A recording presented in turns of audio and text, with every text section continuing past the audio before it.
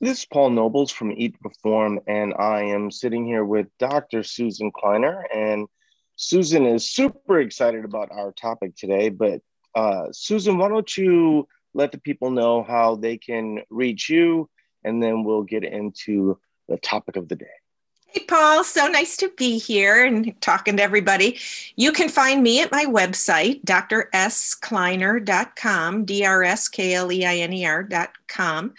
I'm on Instagram and Twitter at Power Eat, and Facebook, Dr. Susan Kleiner. Find my books, The New Power Eating, The Good Mood Diet, all that at my website and at bookstores everywhere.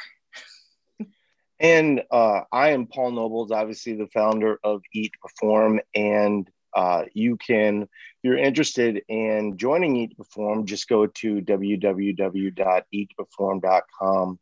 And yeah, we can obviously help you. And then a lot of what we're going to talk about today will actually walk you through how the Eat to Perform program works. And so, by the way, our last podcast, I would highly recommend everyone to listen to. It was about running, but in effect, it was really much more than running. It was about how your body adapts. And we'll talk a little bit about that today. But at the end of the day, there was just so many great things covered, and we got a lot of great feedback, and it's been one of the more popular podcasts that we've done in a while. So if you get a chance, go back and listen to that because it's really good. And you will always get the newest one if you, what is it, like and subscribe. It's like there's all these formats now, whether it be Spotify, Apple Podcasts, Stitcher, whatever, but we're available pretty much anywhere. Okay, so what the topic of today is how basically you need to cycle through really most anything. And we walked over that in the running part, and we talked a little about it as it related to weightlifting and running and deloads and things of this nature. But what I don't think that people realize, at least the majority of people, the way that they set up a diet is not the way that we set up a diet. It's not the way that Susan's been setting up diets for many years, right? Or I don't even know. I mean, is it fair to say that they're diets? Because really, you're kind of working people that are tend to be more active. You'll probably add in cycles when they're in the off season. Is that fair to say? Correct. And so, when you look at how that works, there's a lot of people that will be listening to this podcast and she goes, well, yeah, for, Olympic athletes, of course that works, right? But, what we've now shown through thousands of members is that it actually works for all of you as well, right? And there's some complications as it relates to that. And I'll get into that as the podcast goes. But why don't we walk through kind of just like the simple piece and just like of how cycles work, why they're important, and then I can get maybe some more specifics as we go.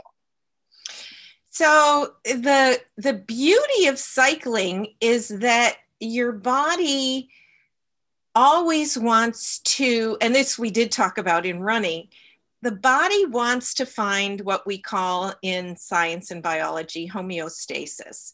The body wants to find its center where everything is working as much in balance as possible. And so when you put the body out of balance, trying to gain or lose, trying to get bigger, faster, stronger, or lean out, it will find its plateau. You can progress to a certain point, and then lots of things can happen. You can overstress the body and you halt progress, or if you are under fueling, your body will just slow itself down, even tiny bits. I mean, these are not huge amounts, but just enough to slow or even halt progress, depending on how much of a deficit you've put yourself in. That's why very early on in my career, I adopted the concept of periodized nutrition to mirror or otherwise really support Dr. Tudor Bumpa's program of periodized training for strength training, bodybuilding, muscle building.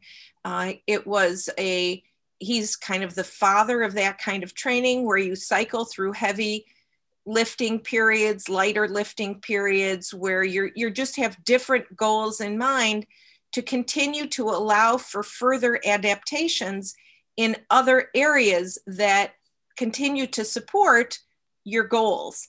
That is the way the body works almost no matter what you're trying to accomplish. And so when we are in a weight loss or a fat loss or a cutting mode, cycling is super important, and having the long view, recognizing that you won't go from 0 to 100 in a couple of weeks. And if you try, you will probably sabotage your long-term goals. So that's what I love about what Paul does and Eat to Perform does, is that's just the program.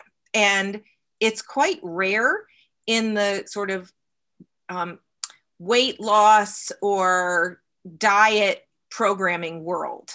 We do it certainly individually in the high levels of consulting, but what Eat to Perform does is so science and evidence-based, and it's why it works. But you got to follow the plan. Yeah, I think that, there's a lot of people that will hear what you're saying. And I would argue that actually from what we're doing, that there's a much bigger audience, right, for cycling, right? Or really, we're going to get into not just cycling, but the changes that need to happen as you're setting up a deficit. Now, part of the problem that you're going to run into is that if you're doing this alone, you're always going to do it wrong, right? And this is, so what Susan was saying was that we're sort of unique in this regard in terms of it's just our program. There are other programs that talk about reverse dieting, but the problem is they leave it to the client, right? And so what the client does is, now, once again, if you're buying a really super high level coach like Susan, they're going to make you do this, right? And we're really the first from a standpoint of just general population and applying it to general population. And there are some issues with that, right? And we'll talk about how that can become a bit of an issue. But at the same time, even as results maybe diminish as you go or something of this nature, right, as you get older, right, you're at a much more of an advantage as it relates to a lot of these cycles as you're younger. But it doesn't mean that you need to be paralyzed, right? And so what I want to walk people through right now, or have you walk people through right now, is total daily energy expenditure, right? We've talked about this many times, but this is the problem that I would say automated systems run into and things of this nature, because there are some automated systems out there. And then what you find is that people end up being in these really long deficits for 6 to 9 months. They're banging their head against the wall and they're scared to death to add any type of calories at all, right? And so when they do add calories, they might add 200 to 300, but the one day that their weight spikes up like 0.5, they're done with that and they go back to the lowest calories, right? So Right. it's like, I mean, I know it's funny, but it really isn't. Well, funny I'm just, chuckling people are because it's creating so like true. Yeah. people are creating like their own prison, right? And they don't realize it. And they don't realize that their body's actually much more dynamic. right? And so why don't you walk through TDEE, because there's a lot of different ways that people calculate TDEE, and meaning total daily energy expenditure, but what all consistently are much higher than 200 calories, right? um, and so you'll see people that get down to a deficit of, let's say, 1,100 calories, and you add 200 calories, and they go, yeah, my maintenance is 1,300 calories. I'm like, no, it's not even close, right? And science tells us this. So why don't you walk people through total daily energy expenditure? So the for most people, your largest energy expenditure is your resting energy expenditure. For most people, not the people I work with who are physically active all day long, or people who do physical labor as their job. But for the average individual who has a desk job, their resting energy expenditure makes up somewhere around, depending on your age and your height, and there's all things that are associated with that, you know, your age, perhaps your gender, your lean body mass, those types of things will impact your resting energy expenditure. And it will, you know, height and weight will range from maybe 1,100 calories for a small person to, you know, 1,500 calories, even 1,600 to 1,700 calories, depending on the size and lean mass and all of that of an individual. It can go even slightly higher, but typically not a lot higher. So that is foundational. That means below that, you are not meeting your body's needs to maintain its health all day long. Keeping immune system at optimal functioning, cardiovascular system, reproductive system, all the systems in the body, bone mineral metabolism, your brain and your nervous system. That's what it takes to drive all those systems on a daily basis. And it means that all you do is get up from bed in the morning and you go to the bathroom and you sit back down. You don't eat, you don't do anything else. Just to sit there, that is what you will burn all day long, doing nothing else.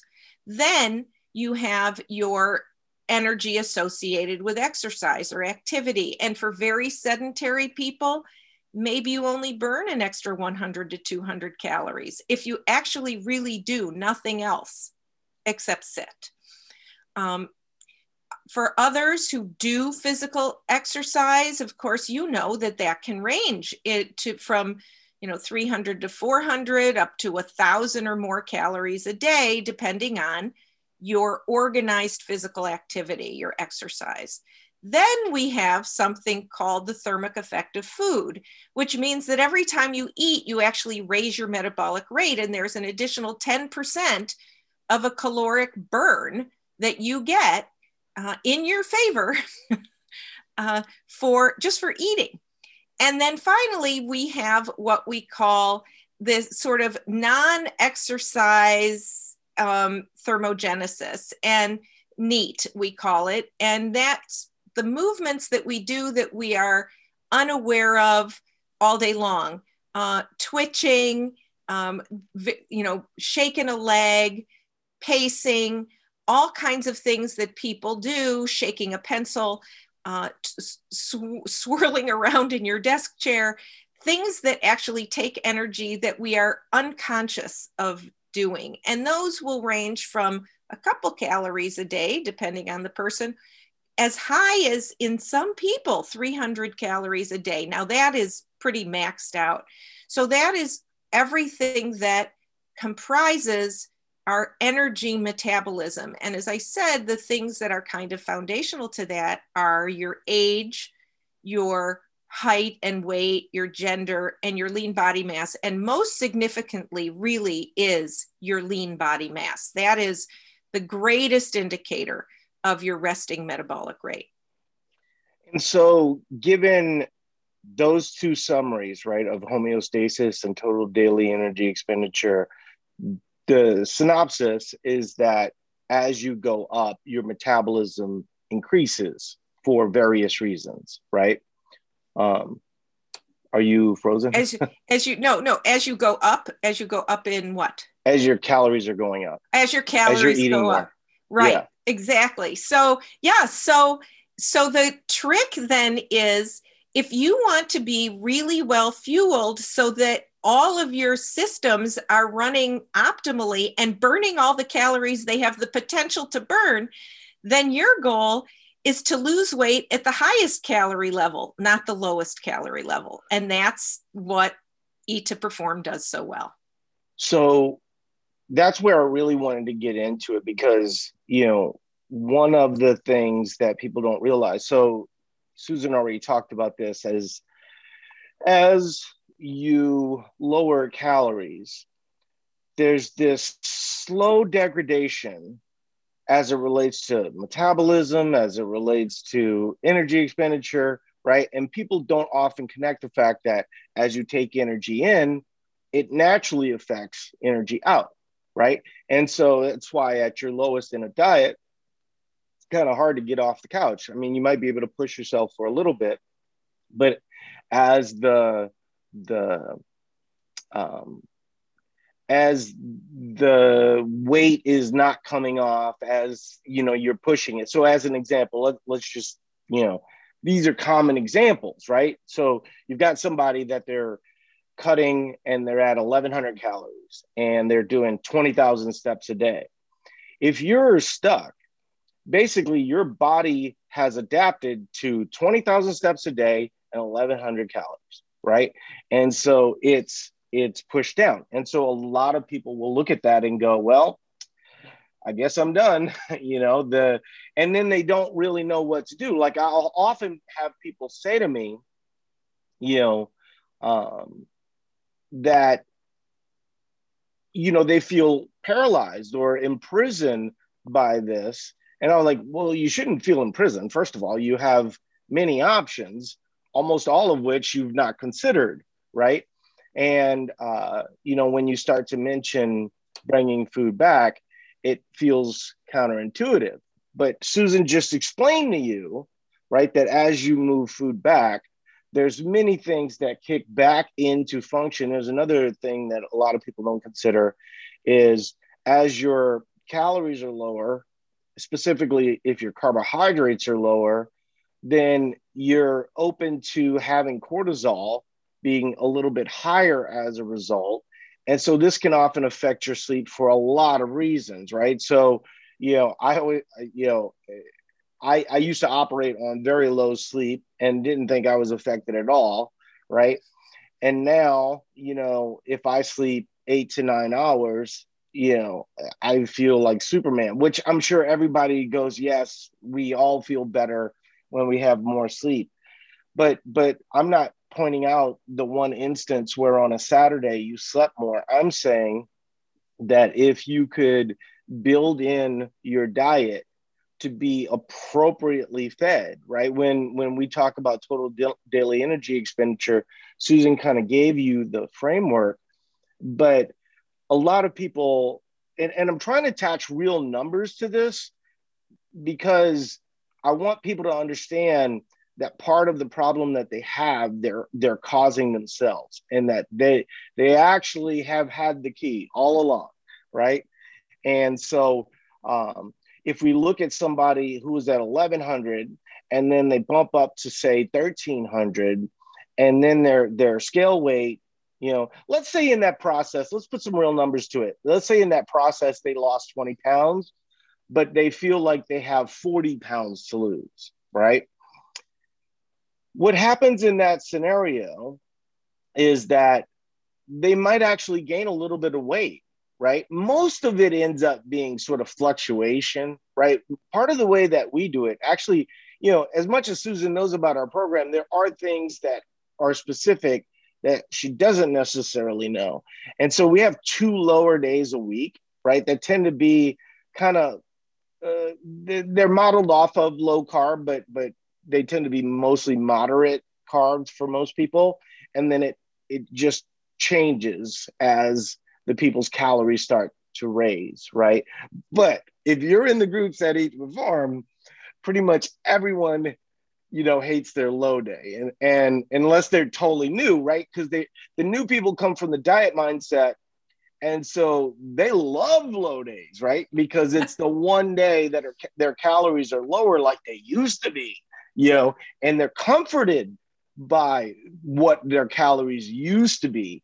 And part of the reason, and I'm not saying this in an accusatory way, I'm just explaining it to you the way it is. When you're under eating, you don't feel pressure to go to the gym. You don't feel pressure to go get off the couch and go for a walk. And that's actually one of the reasons why people struggle as their calories are coming down a lot of the time, right? They give themselves a pass. They don't feel like they have the energy. And then what ends up happening is their body sort of adjusts to that also, right? And so that's when people will go, well, I'm broken, or, my hormones might be messed up. And at the end of the day, it really doesn't have anything to do. I mean, it has some things to do with those things, but those things tend to be kind of on the smaller side, as opposed to actually bringing calories up. So when we talk about total daily energy expenditure, and you add up your NEAT, and you add up, your activity, and you add up all these different things. And oh, by the way, we talk about this all the time. We certainly talked about it last week, is that if you're looking to keep weight off, activity is a really important piece of that, right? And, this is one thing I really dislike about some programs that almost kind of poo-poo, the role of activity. I feel like they're, putting people in a bad spot, right? Because they're not allowing them to ever consider that calories might normalize. And trust me, what we're talking about here is not a concept that most programs have in place. Like, for instance, Weight Watchers, which, actually the new Weight Watchers, I don't kind of hate, but the Weight Watchers as a whole in their system that they've not been able to address for 60 years, right? And that hole is that they don't normalize calories, right? And so if you don't normalize calories, basically all you're doing is setting people up to fail, right?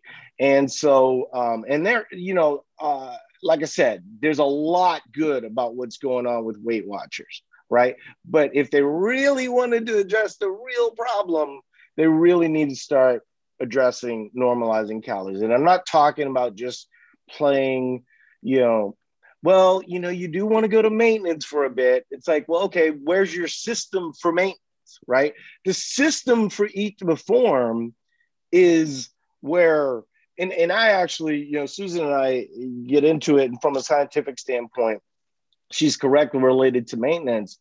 But my argument with maintenance is if you just change one thing, you've changed maintenance, right? And so when we talk about homeostasis, everyone wants to talk about homeostasis as it relates to a plateau, but no one wants to talk about homeostasis as it relates to a surplus, right? And I can tell you for fact, we've had athletes that,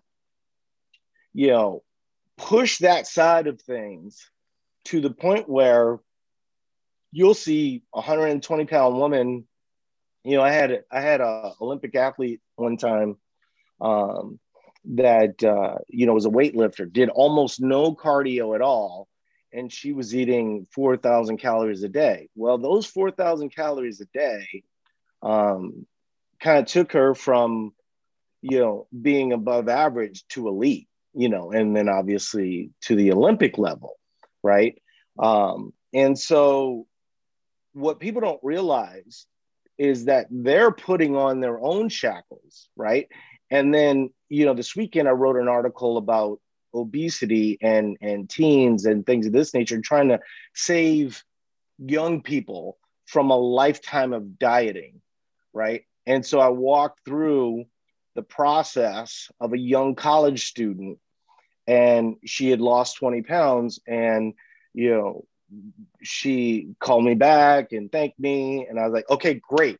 Now for the next 5 to 6 months, we're going to stay the same weight. And the thing that I like about young people that's different than people that have been on 40 different diets in their whole life is that they're open to hearing what you have to say, right? And luckily for us, we've had a lot of success. So people go, well, clearly they know what they're doing. But it's sometimes hard for people to get over that fear of what normal calories look like, right? And so when I say to someone that a client is eating 2,400 calories, if you're eating 1,100 calories, you think that that person's an alien, but you don't realize that that person is probably you, but you've not tested that higher homeostasis, right? You've just tested the lower homeostasis. So what happens is that the more you test the low part, the more your body adjusts to the low part. And that's when, you know, it just becomes like this thing that becomes physiologically hard for your body to fight against. Most of the people that are struggling at, let's say, 50, 55, hormones are not their problem. You know, it might be a little bit affected by some of the homeostasis from dieting for the last, 20 to 30 years in some instances. But it really is more about not exploring what that top end looks like. And most importantly, what that top end looks like for a long period of time, right? The more your body can adjust to that top end number, right? Now you might have to fight, your weight fluctuating, because it's very comforting when weight is low. It's very comforting when maybe you're not doing as much, right? But part of being a human being is taking whatever abilities that you have and expressing them as much as you can, right? And so more food, pushing homeostasis on the high side is really much more of the answer than you've ever considered. And then I know I've talked forever, but I'm going to bring up one different point. Sometimes my athletes that are at those 4,000 calories or whatever, when we move to a deficit, and we'll talk a little bit about, how we do that and why we do it that way here in a second. But I'm going to put a number to it, and I'll get your opinion on that. But let's say that someone's total daily energy expenditure is 2,400 calculated by whatever, right? But their calories are actually 4,000. So they're eating in somewhat of a surplus. And let's give it a scenario where maybe they're okay with gaining 5 pounds, right? So they're eating 4,000 calories. They're at a surplus. They have the potential now of building more muscle as a result, right? Because there's more energy coming in. So you're having raw materials that allow you to build that lean muscle and things of this nature.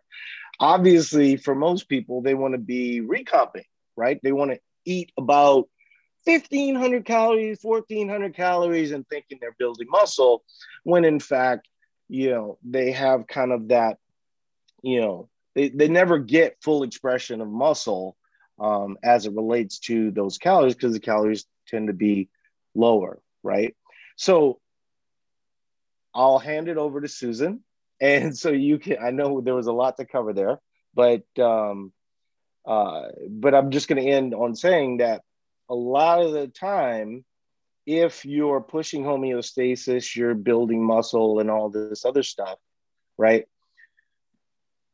What people want to do is to go from that 4,000 number and then just gradually take 500 off. And I'm not saying you couldn't do that, but that puts you in like these really long dieting cycles. And it's my experience that most of those people have to kind of get through that 2,400 to 4,000 like relatively quickly. And then their deficits look really similar to what most people's deficits look like, right? If the goal is to get in, get the most result, and then get out as quickly as possible and go back to not dieting for a long time, right? So I don't know if I've explained that appropriately. But like the part over the 2400, people want to go, well, now my total daily expenditure is 4,000.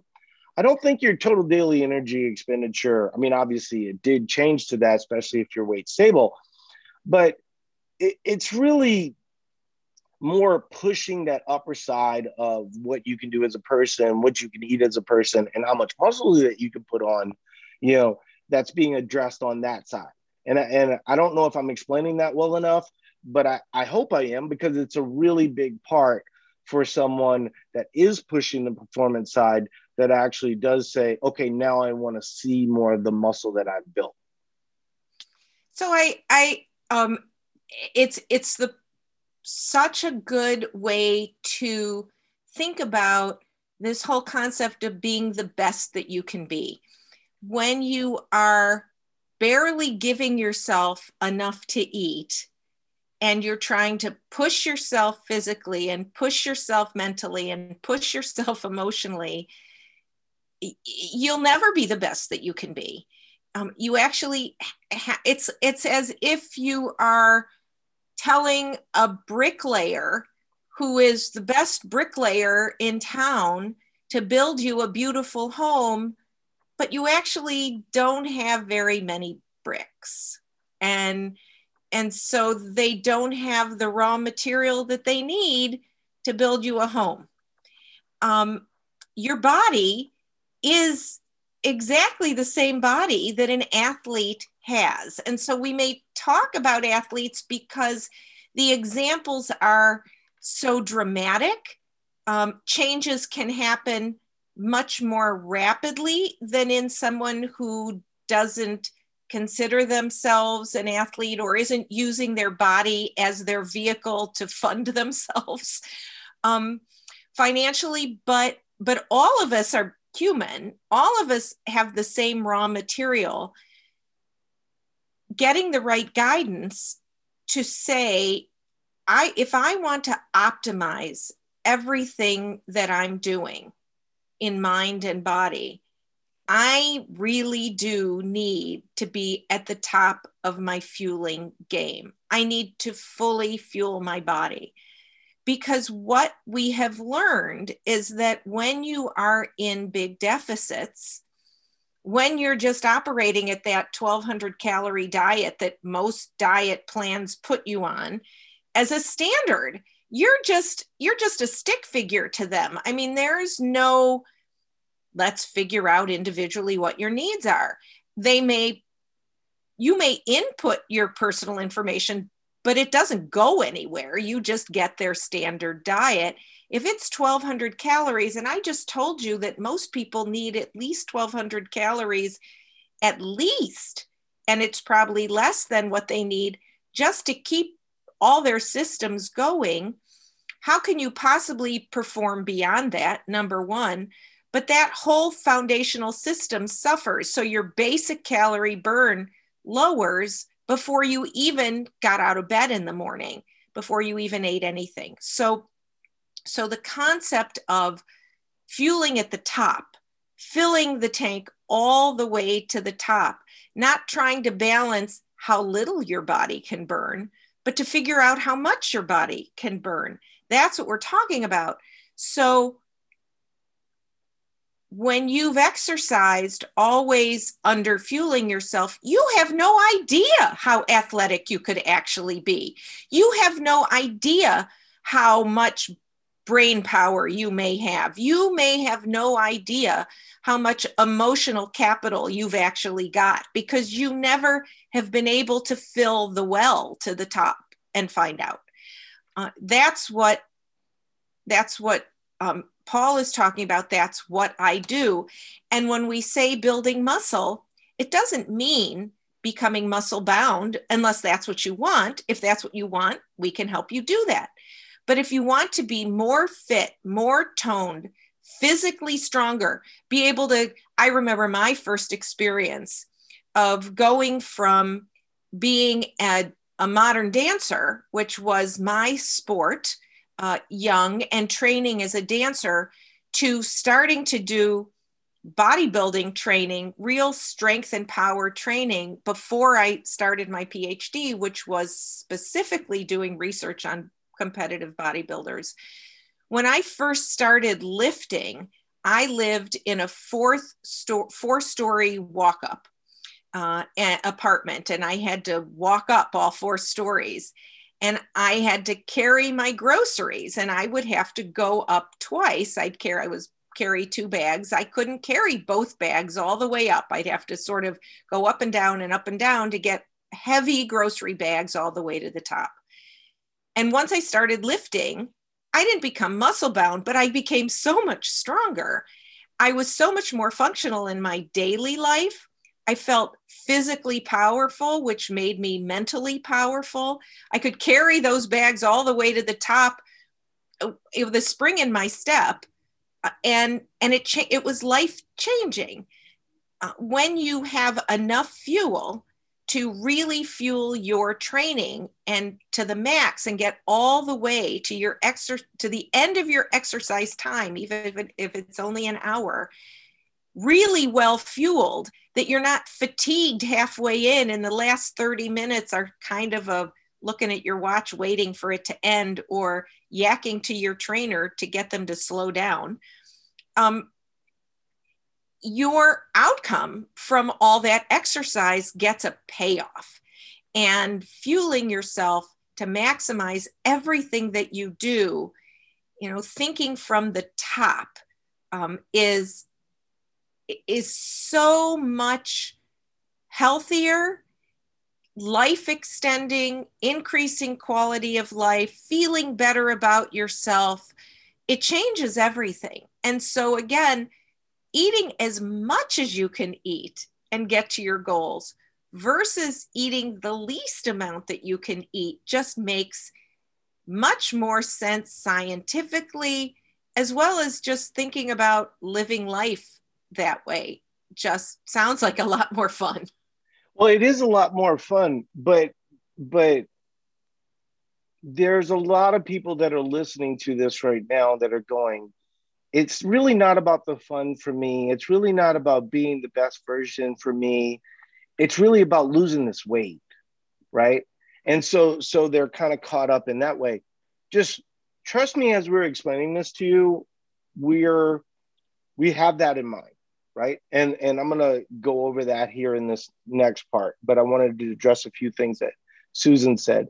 So even in the dancing world, right? So ballerinas, as an example, are noted to have starved, and and it was interesting because we talked about the Mary Kane issue with Nike in the last one. There was another documentary that I saw where ballerinas were actually eating more and performing better and things of this nature. And so it kind of fits with a little bit of what you're talking about. But some of the old institutions, they're just hard to kind of lose that whole, if we can push it this far, maybe we can push it a little bit farther. And a lot of coaches view that as their role, right? Where they're going to push the person past where they're comfortable. Well, at the end of the day, I think you get more from someone when they're comfortable, right? Mm-hmm. Rather than when they're not comfortable, right? And so when we say the best, what I want you to hear as the listener, it's not about being the best. It's about giving you the most options, right? And we're no different in this regard, but we are different in the way that we use it. And so it's important to hear this. When you are pushing food, we're not pushing food just so you feel better, right? Just so that your brain functions better. It does. Your sleep functions better. It does, right? All these things, right? So you're willing to go, oh, these are all the things I will sacrifice just to reach my end goal, right? So let's continue on the scenario that we talked about earlier, right? So this person lost 20 pounds. She's at really super low calories and wants to go an additional 45, but doesn't have the math to get there, right? She will never get there doing what she's doing right now, right? So you have to cycle it. so that you can get to the other. And like I said, if you were super aggressive, because what happens for a lot of places is they don't do what I'm about to tell you how it works. And what ends up happening is that the first 5 to 10 pounds are easy. The next 10 pounds are really super difficult, but the whole time you were eating 1,100 calories, right? And so you weren't really using all the tools available to you that you could have, right? So that's what I mean by when we start you off and we're reversing and we're not dieting for a really long time, right? Maybe you had dieted, right? So maybe if you came to Eat to Perform, like I said, we're doing what everyone else is doing in that instance, but we're guessing probably with a little bit more information than most people have, right? Because, obviously if you're just the standard place or macro calculator, most people are going to have their calories as low as possible, as quick as possible, so they could, in theory, get back to normal, right? And that's what keeps failing them because they're going too aggressive, too fast. They didn't start with the most options, right? But the thing that makes Eat to Perform unique and so different than anyone else is that first deficit, that first fat loss cycle you did, it might be good, right? You might have been over consuming things of this nature. But that second one that you do 6 months later, 9 months later, or whatever, we're working off of exact data, right? Exact data that we pushed you, right? So think about the way that most coaches push you. They push you past your comfort zone when you're underfed, undersleeping, things of this nature. We're pushing you so that you can have wine during date night, right? We're pushing you so that you're having carbohydrates around your workouts. We're making sure that calories are up. We're looking at your sleep, trying to get that normal, right? We're trying to do whatever we can to get all those little pieces that degrade as your calories lower. We try to bring all of them back so you're operating at a super high level. So what happens at that point when we're setting up a deficit, and it works the same way, if you're coming in and you were over consuming after a holiday or vacation went crazy or something of this nature, right? You were probably over consuming in that instance. And so if you get a result because you were over consuming in that instance, great, right? But everyone kind of goes through that same process. And that's how we assess where you are as a coach, right? So when we start you off, we're going to start you off at a baseline to determine where you're at, right? So if as an example, for a man, your baseline starts off at 21, 2200, depending on what your stats are, right? So if you lose weight, and maybe let's say that you were over consuming and you were consuming, 4,000 calories. Well, at 2,100, you should definitely lose weight. The problem is that your body's going to adjust, right? So after 2 to 3 weeks, we're going to lower you again. This is part of the cycling we're talking about. There's 2 levels of cycling.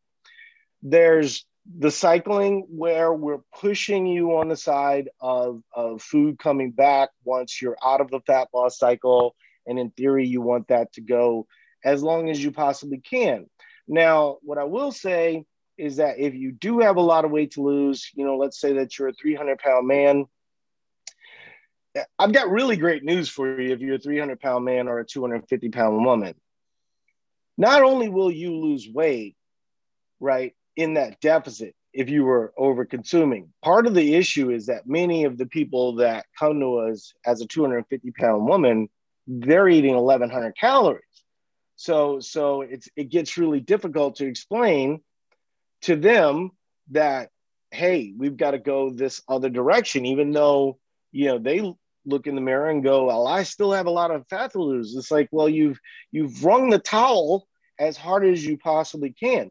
But here's the good news. In that performance phase where food is coming back and you're much more comfortable getting off the couch. In fact, like Susan said, once energy comes back, your knees will sometimes start to knock, your leg will, because you get like this just amazing amount of energy as you're consuming food. This happens for a lot of people. It happens for me for certain, right?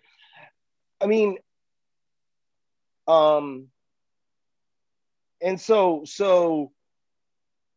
this is a good point to mention. As I was going up, the majority of the time, my calories were always over 5,000 calories, right? Now, at that time, I was working out more. But I think what happens is if you're a 300-pound man and you lose, say, 50 pounds, right?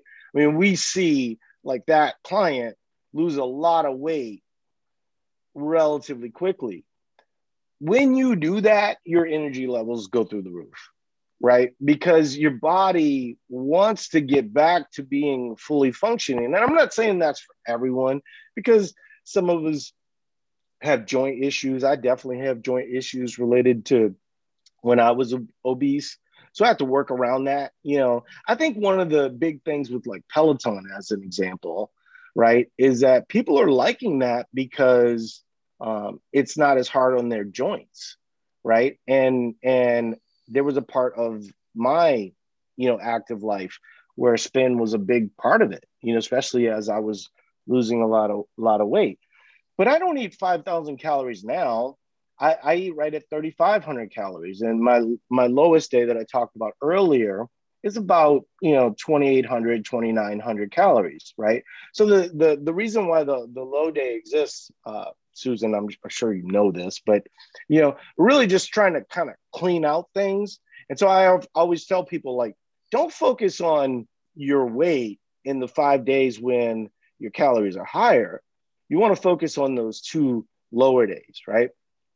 And so when we are going through a fat loss cycle, I'll tell you as an example the difference between fat loss 1 and fat loss 2, because this is something that people are really interested in. So fat loss 1 basically goes for 6 weeks. You will typically see up to 2 adjustments, right? 3 adjustments if you consider setting up the initial deficit, right? So basically, right at about 2 weeks, we're looking at, does this person need an adjustment? Well, if you're losing weight really well, we will often just let you go and then look at the next time. But as you start to slow, we tend to try to anticipate a little bit before you kind of hit that plateau, right? And so as we go lower, typically you're looking at 2 to 3 times. In fat loss 1, a coach can take over and keep you going, right? If you're losing weight at just a drastic rate and you're doing great. Not common. Just so you know, it's not common. Typically everyone stalls at pretty much the same rate, right?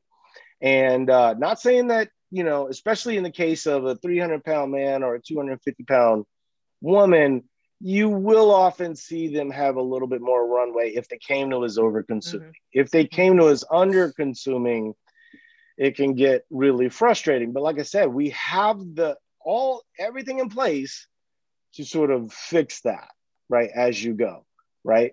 And we'll talk about that if time permits. But then what we do is after that 6-week period, which, like I said, fat loss 1, 6 weeks, we try to kind of stick to that because we still have another 6 weeks that we can do after that. In between that 6-week period, we have roughly 3 to 4 weeks where calories normalize again. And when I say normalize, we're getting you probably to where your TDE is or just a little bit under. If you were, let's say, consuming 4,000 calories, we're not trying to get you to 4,000 calories, right? We're just trying to get you back to what a good total daily energy expenditure would be. And then we set up that second deficit. I'm not sure if Susan is frozen or not, No. but it looks like she Yeah. just came back. You were definitely frozen. Yeah. Okay. So hopefully that didn't affect the podcast too much. But I walked through the first 6 weeks of a deficit and how it has to adjust as you go. And the reason why it adjusts is because you're using two tools, right? So at a higher number, you can still be active, you still have some energy, and then you also are at a deficit if you are over consuming.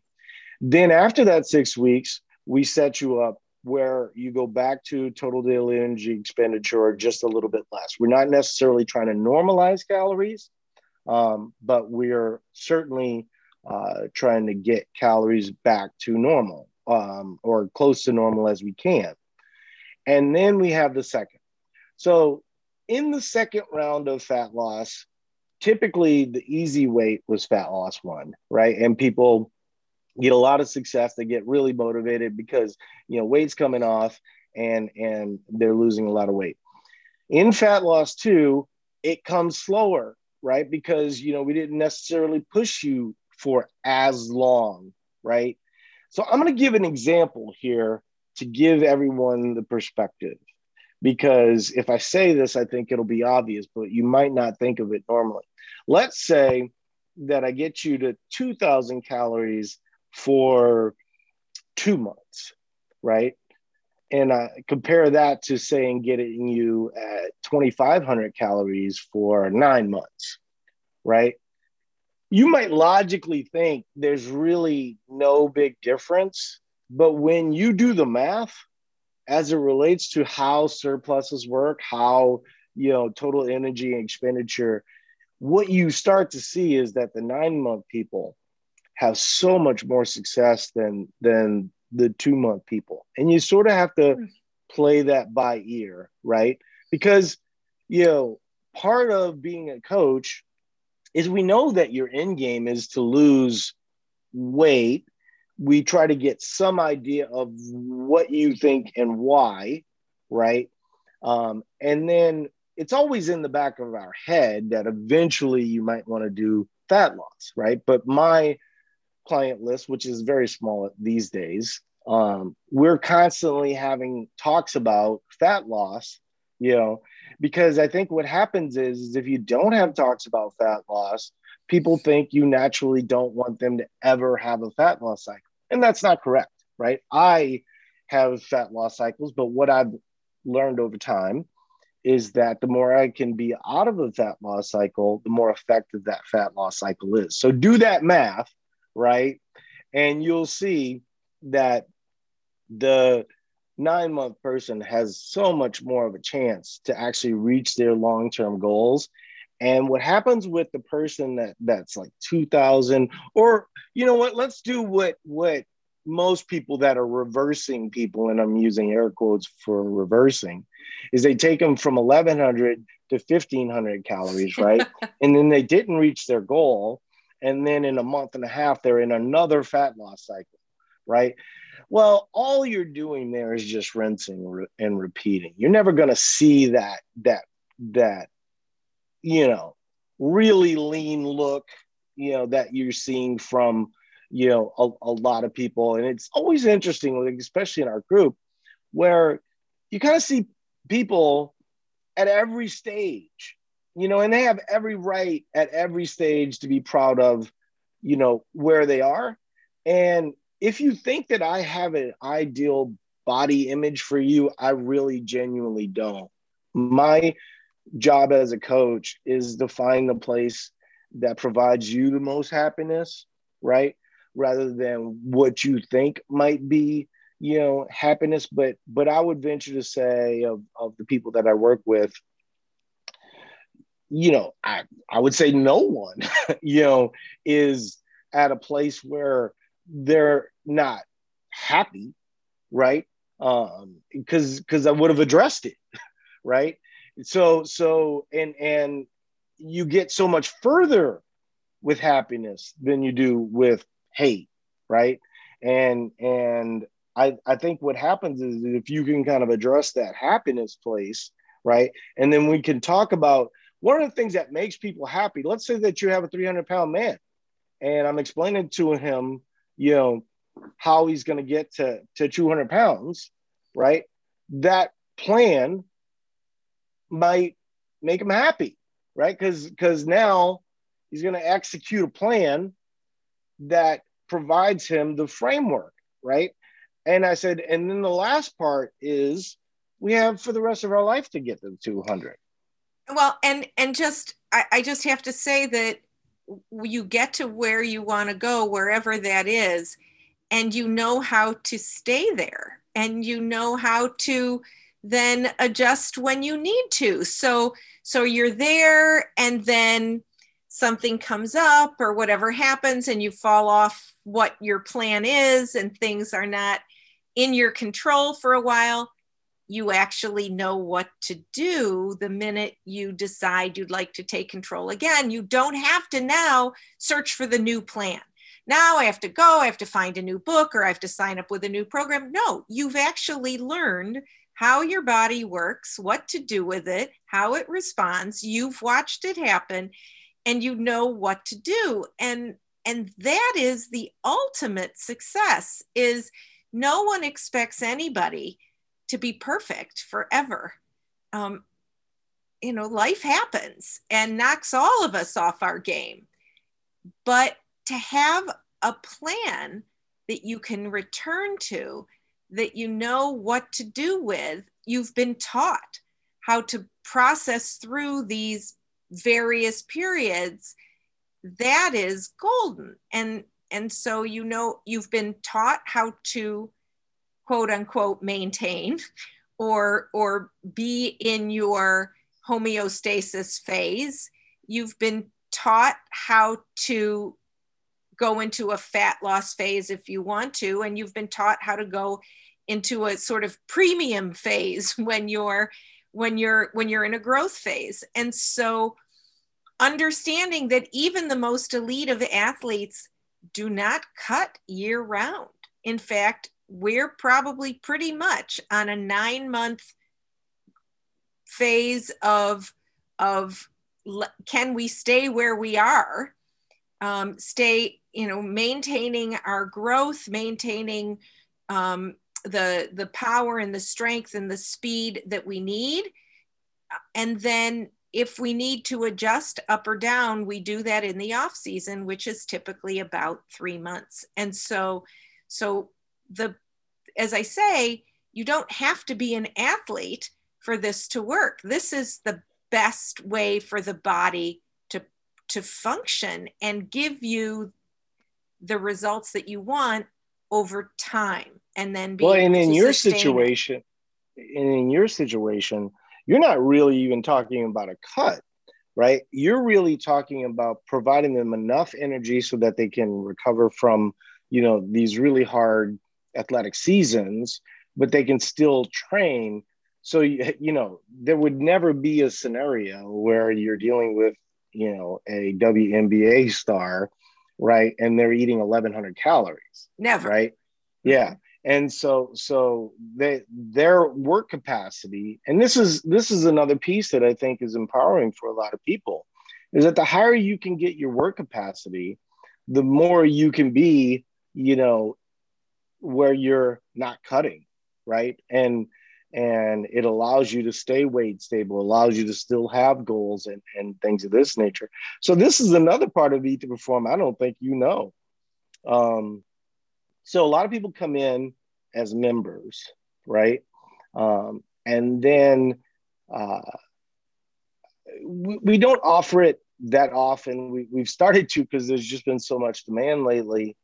But we offer them the opportunity to be a lifetime client, right? Oh, nice. So when you think about, so here was the basis for why we started offering lifetime. Because I thought of us as the opposite of your typical deficit eating type of way of doing things, right?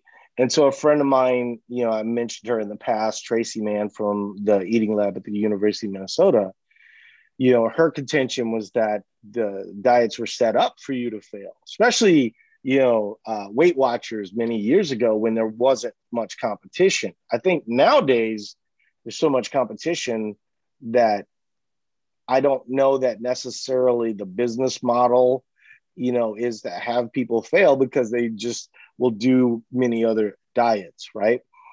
But I still wanted to be the opposite of that, right? And I wanted to be a home for people, almost like a haven, right? To protect them from dieting incessantly. And so that was the idea of Lifetime, right? The idea was that we would be your solution for Lifetime, and that if we could get you to that place, as much as I love it, what you often hear about people when they describe Eat to Perform is, you changed my relationship with food. You changed my relationship with food. And that's great, right? I love that. For many people, that's something that is really important, and it allows them to live a healthier life. But why we change their relationship with food is something maybe, not necessarily on the top of mind, right? Because, the chemical changes in your brain when you're underfed, are negative, right? To the point of making you much more susceptible to depression, how you feel about yourself, all these different things. So that's what those folks are talking about. But from my impression, and my focus is really just having people have the most options long term. And I'm not saying that nobody ever does a diet ever again, but what often happens for those people is they realize that, they just got impatient or whatever, and they almost always come back, right? Because we're a home for them, and when you look at the way that our clients talk, it's different. It's different, and there's a lot of stuff that goes on behind the scenes. And so I'm going to finish on this note, because, and I hesitate to bring this up because, I know many of you listening to this, are fearful of Eat to Perform because you feel you're broken, or that you've dieted so much that you cannot be fixed. So I have a client that, she lost a lot of weight, right?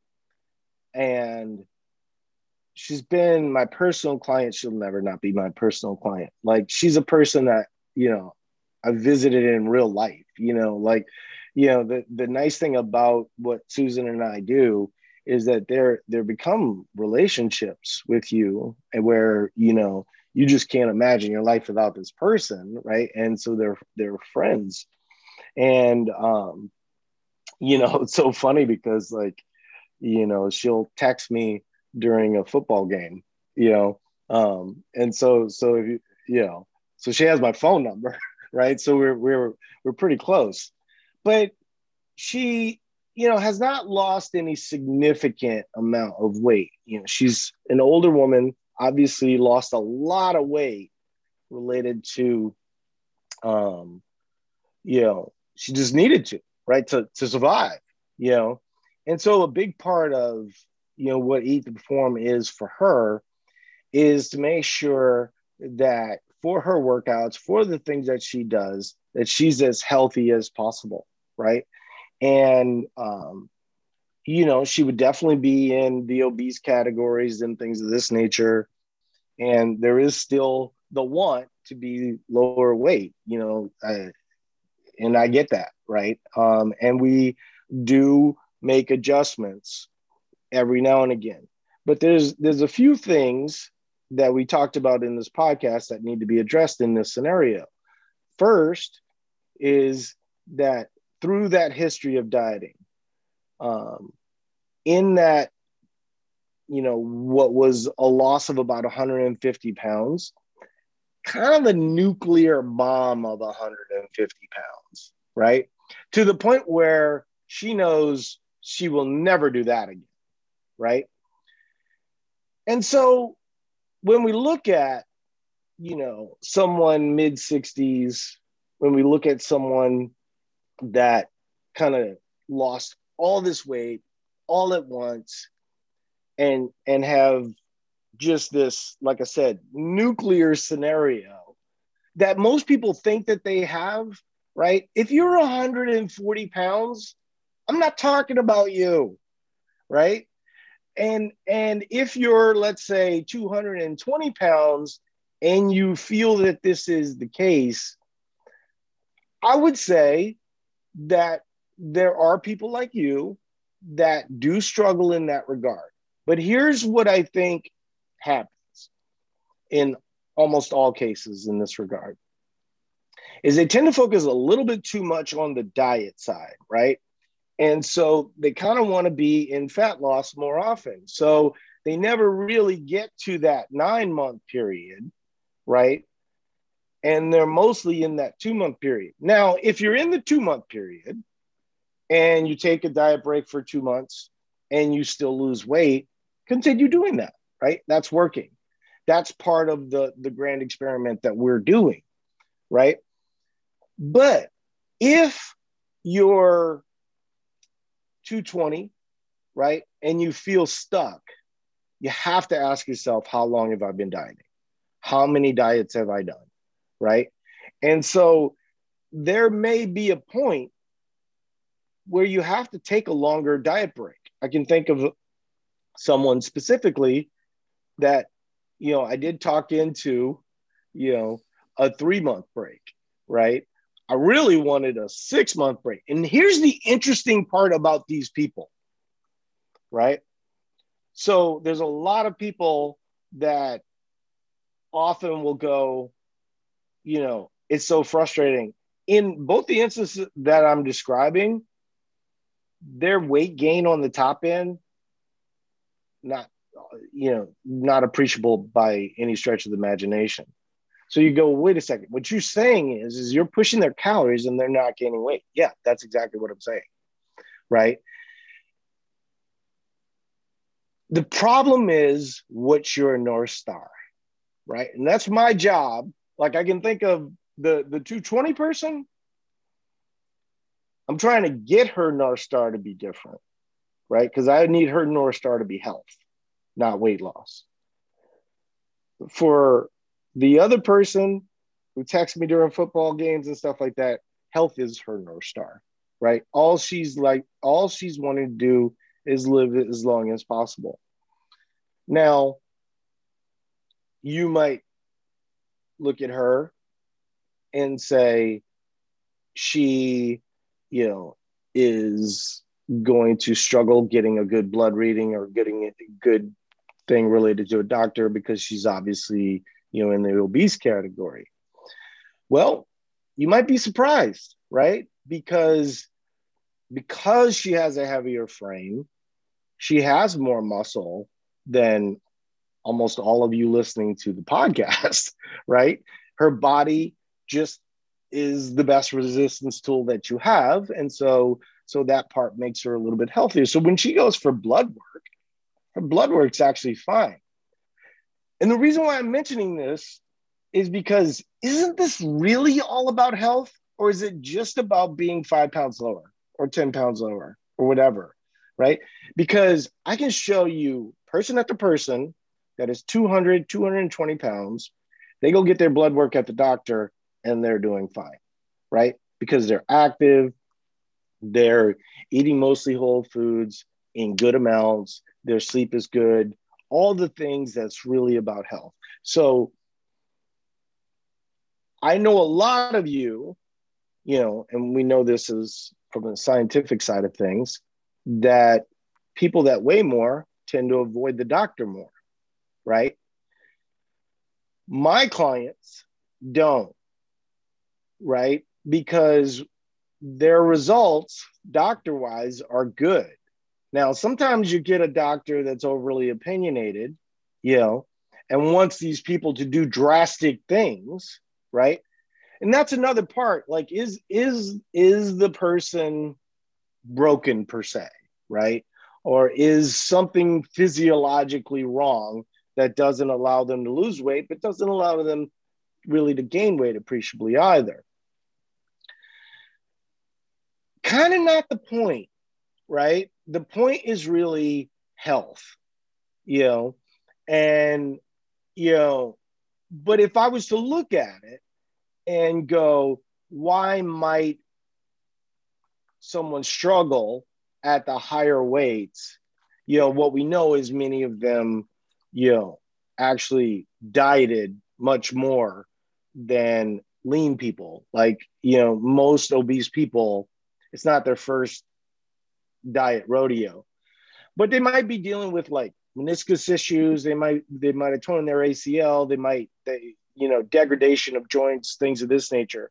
So the tools that a 160-pound female or a 180-pound male might have compared to a female that is 250, you know, to say 300 for a male, just they're going to have to adjust, right? And some of those adjustments might allow for diminished capacity.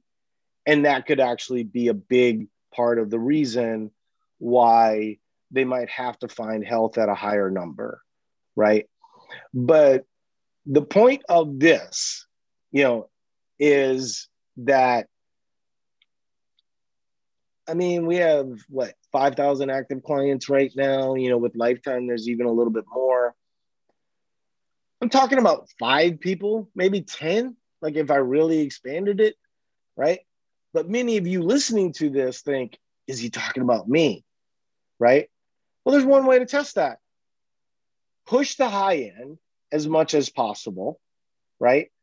Don't default to the fact that, you know, you're not of the ability to chase the healthiest version of you because maybe your weight's higher. You know, there's a lot of 160-pound people who kind of think that they're, you know, broken or whatever. And, you know, I just don't see it, right? It's not common. There are certainly, you know, lots of things that can happen for older women, you know, that respond well to HRT, you know, hormone replacement therapy, things of that nature.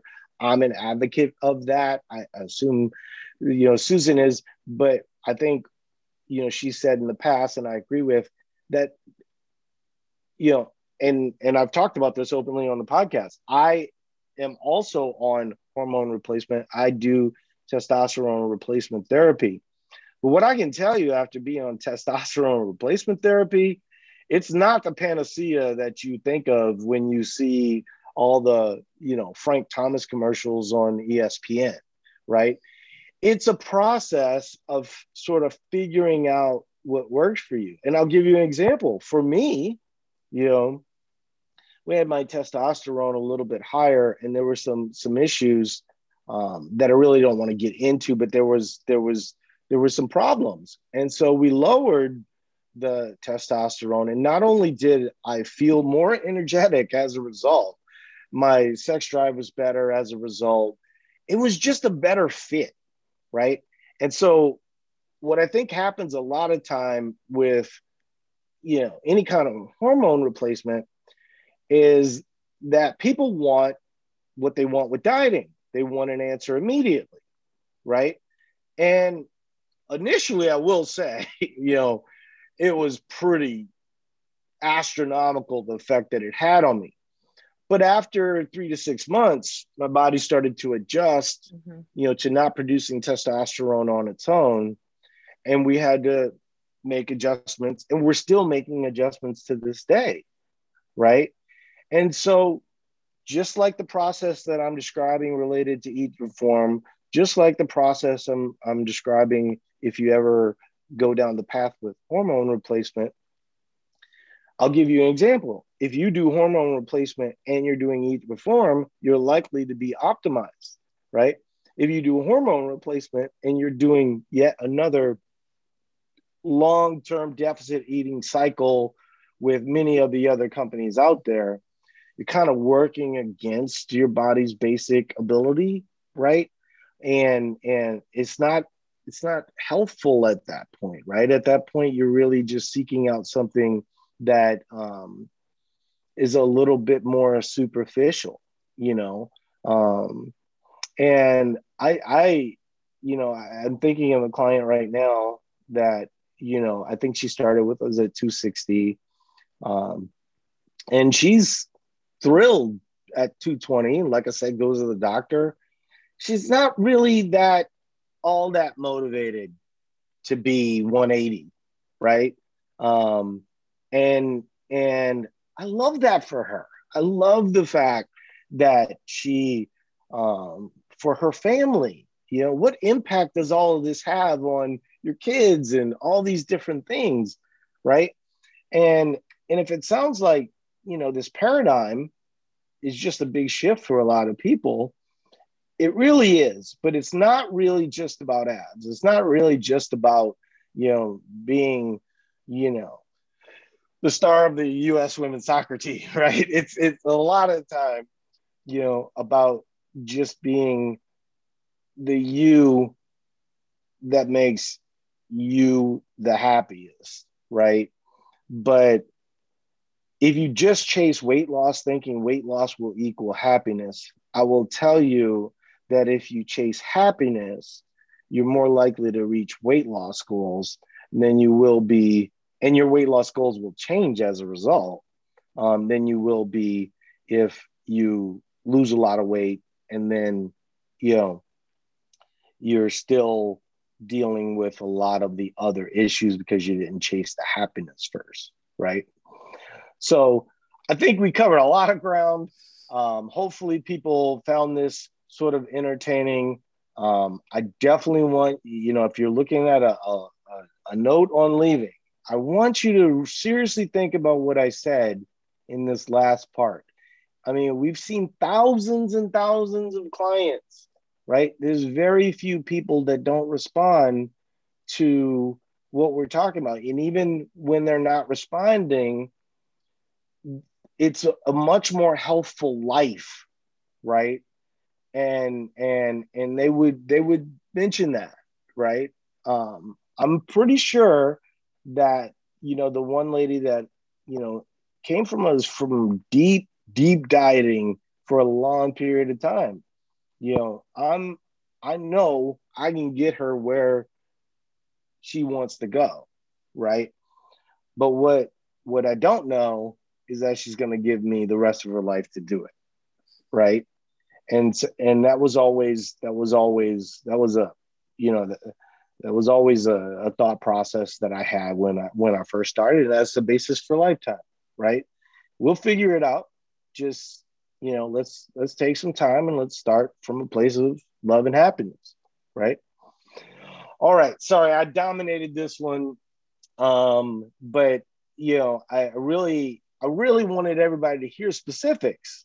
I wanted everybody to hear, kind of the process that it goes through, because it's not just about, if you're an EAT performer listening to this. There's a lot of people that aren't EAT performers, and they're kind of beating their head against the wall. And hopefully this gives them a little bit more insight into what they can be looking for. All right, Susan, any last words before we say goodbye? No, I think you've said it all, Paul. Yes, I do actually think I did in this one. So I appreciate everybody listening, and we'll talk to you real soon. Bye now.